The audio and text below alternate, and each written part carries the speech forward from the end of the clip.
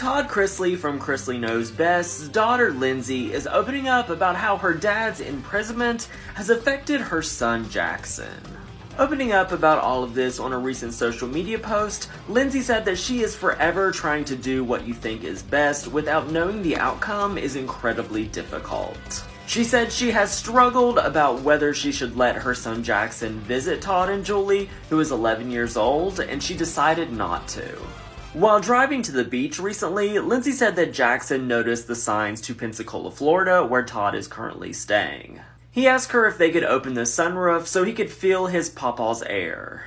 She said Jackson is missing his grandparents so much that he's been sending them text messages to phones that don't even work anymore. Lindsay said, knowing my decision regarding Jackson visiting my parents in the prison environment is based on what the court decides regarding their appeal is causing more heartache. She said, I trust that God has a plan. Short Cast Club